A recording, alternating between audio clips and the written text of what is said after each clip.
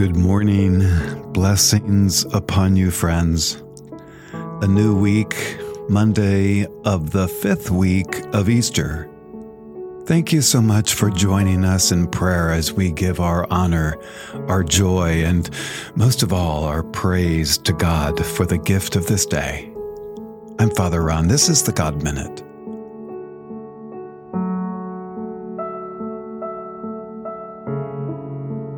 In the name of the Father, and of the Son, and of the Holy Spirit. Amen. O Lord, open my lips, And my mouth shall declare your praise. Psalm 23, the Good Shepherd. The Lord is my best friend and my shepherd. I always have more than enough. He offers a resting place for me in his luxurious love. Lord, even when your path takes me through the valley of deepest darkness, fear will never conquer me, for you already have. You remain close to me and lead me through it all the way. The comfort of your love takes away my fear. I'll never be lonely, for you, Lord, are near. You anoint me with the fragrance of your Holy Spirit. You give me all I can drink of you until my heart overflows. So why would I fear the future? For I'm being pursued only by your goodness and generous love. Then afterwards, when my life is through, I'll return to your glorious presence to be forever with you and all those I've ever loved. Glory be to the Father, to the Son, and to the Holy Spirit. As it was in the beginning, is now, and will be forever. Amen.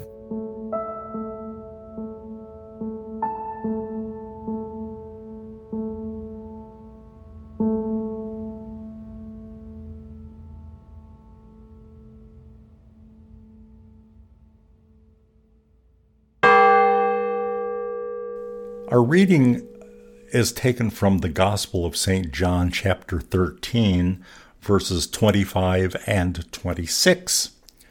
Here's what that says.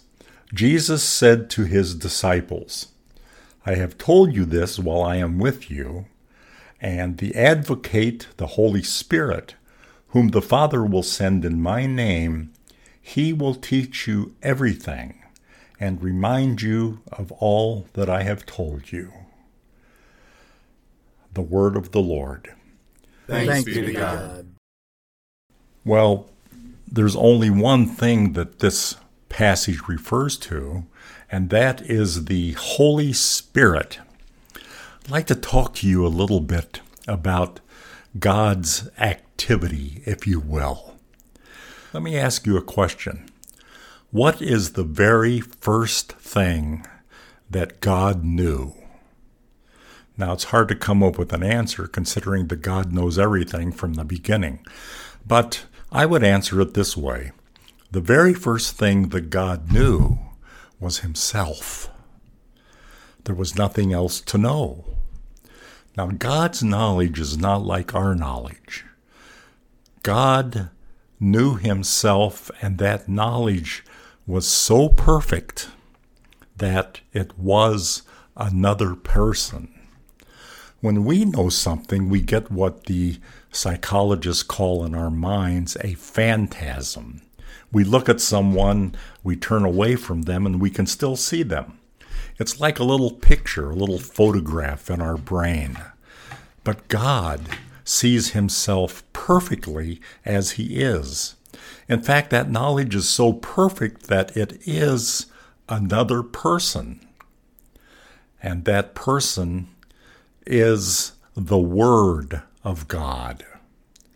Now, we've heard it said in the Scripture, and we've heard it said all of our lives, that the Word who became flesh, the Word became flesh, it was Jesus. Jesus Christ is the Word of God. That's the knowledge that God has of himself. In fact, I can remember when I was in grade school, I'd get asked a question sometimes by the teacher, and she would say, what's the answer to this question, Mulhearn? I'd say, well, I know it. I just can't say it. It's right on the tip of my tongue. And she would always say, well, if you know it, you can speak it. Because if you can't speak it, you don't know it. Well, God's spoken knowledge of himself is the Word of God, Jesus Christ. Now, when God knows himself and sees himself, sees his Word, Jesus, it's a mutually attractive thing in that they are both perfect. They see each other, they know each other, and consequently, they love each other. Now, this love between Father and Son, before God and his Word, is so perfect that it is another person. The love between Father and Son is the blessed Spirit, the Holy Spirit. And that's why Scripture says, and I quote, God is love. God is love, perfect love, between the Father and the Son. So perfect that it is the Holy Spirit. And let me finish with this one thought. This activity of God, knowing and loving, doesn't take place somewhere far off up in the sky. Do you know where it happens? It happens in our soul. We are bearers of the Holy Trinity. Think about that for a second. The beauty of it, the power of it, the majesty of it. That's how important we are, that God carries out this work of knowing and loving within us. That's why it's imperative that we try to show that to other people.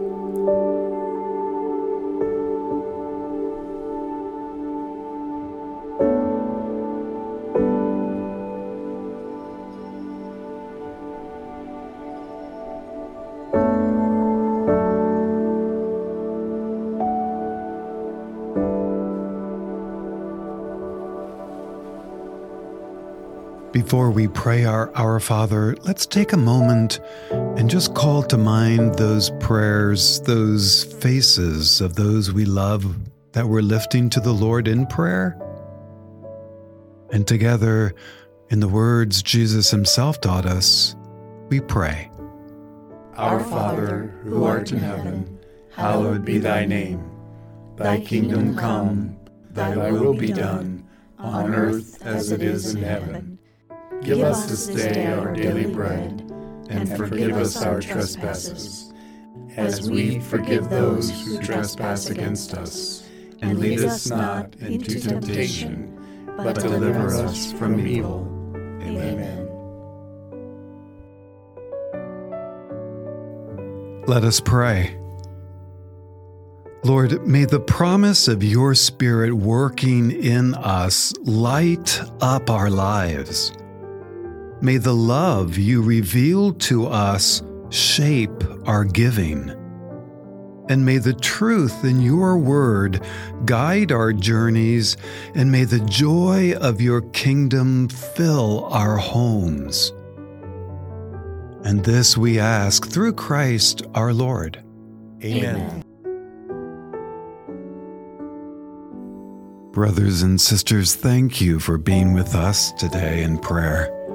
And may the breath of God's love and Spirit be upon you now, in the name of the Father, and of the Son, and of the Holy Spirit.